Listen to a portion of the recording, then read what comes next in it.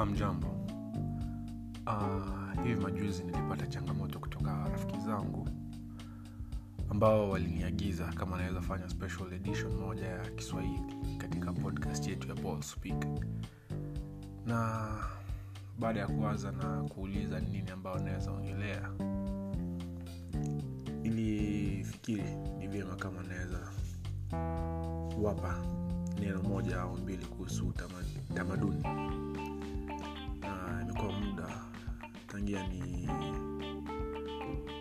nizungumze kabisa Kiswahili mufti kwa muda bila kuchanganya na Kiingereza, ila nitajaribu. Na hii pia inaguzia mada yetu ya leo, sababu mara kwa mara tunasahau tamaduni zetu za Kiswahili, ama tunasahau lugha yetu ambayo ni lugha ambayo sisi kama Waafrika tunaweza jitambulisha nayo kwa urahisi, ila tunaipa Kiingereza ama Kimombo kipaumbele kuzidia Kiswahili. Ila ni kwa vizuri zaidi kama tungezingatia kufundisha haswa watoto wetu, haswa kwa wale watu ambao wameishi kwenye miji mikubwa, tuseme kama Nairobi, Kigali, Kampala. Unajua saizi Kiswahili ni lugha ambayo inaongelewa zaidi katika Sub-Sahara Afrika na pia katika kanda ya Mashariki, na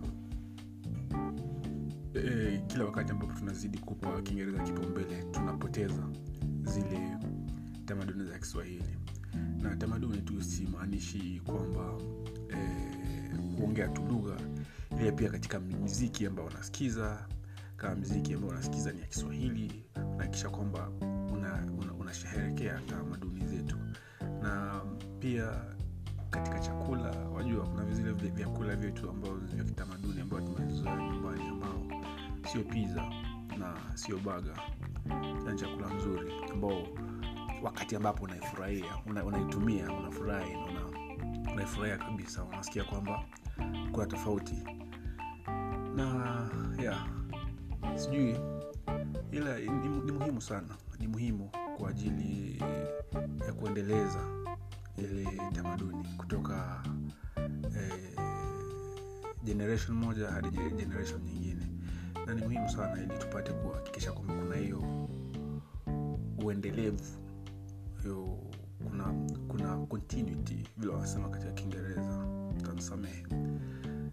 So tusisahau kwamba kitu ambacho kinatufanya sisi tukue tofauti, ama kitu ambacho kinatupa jina, ama kinatupa jina katika ulimwengu, ni lugha hii ya Kiswahili. Kwa hivyo tutie bidii, tujaribu kuhakikisha kwamba tunakuwa bora zaidi, na tunatumia Kiswahili bila kujificha, bila uoga, na tunahakikisha kwamba kila wakati tunaongea Kiswahili ambacho ni mufti, ama Kiswahili ambacho ni safi, ili kwa kila kitu ambacho tunafanya watu wanajua kwamba sisi kwa kweli tunajivunia lugha yetu.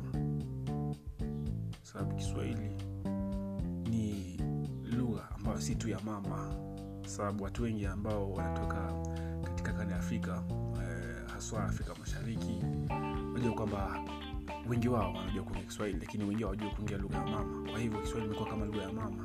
Kwa hivyo ukipoteza Kiswahili, basi unapoteza tamaduni yako ambayo inakupa ile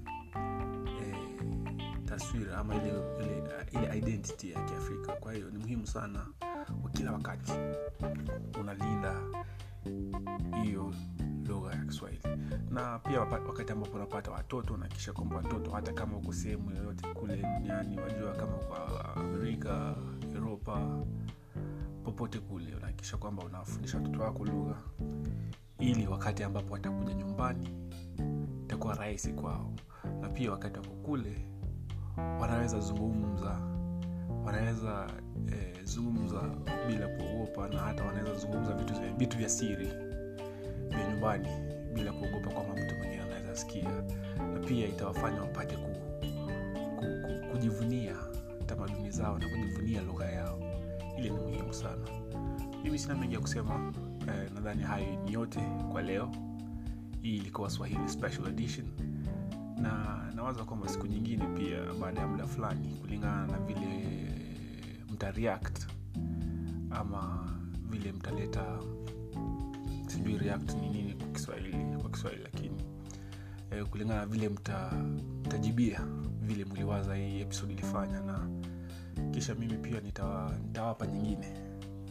Labda haitakuwa hivi karibuni, lakini kwa kweli nitahakikisha kwamba lugha hii ya Kiswahili pia tunaipa kipaumbele.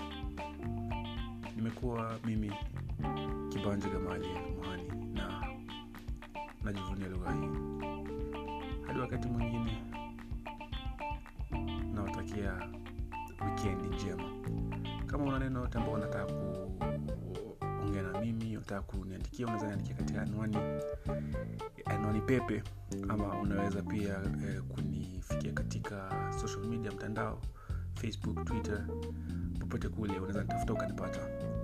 Hadi wakati mwingine, baki na amani.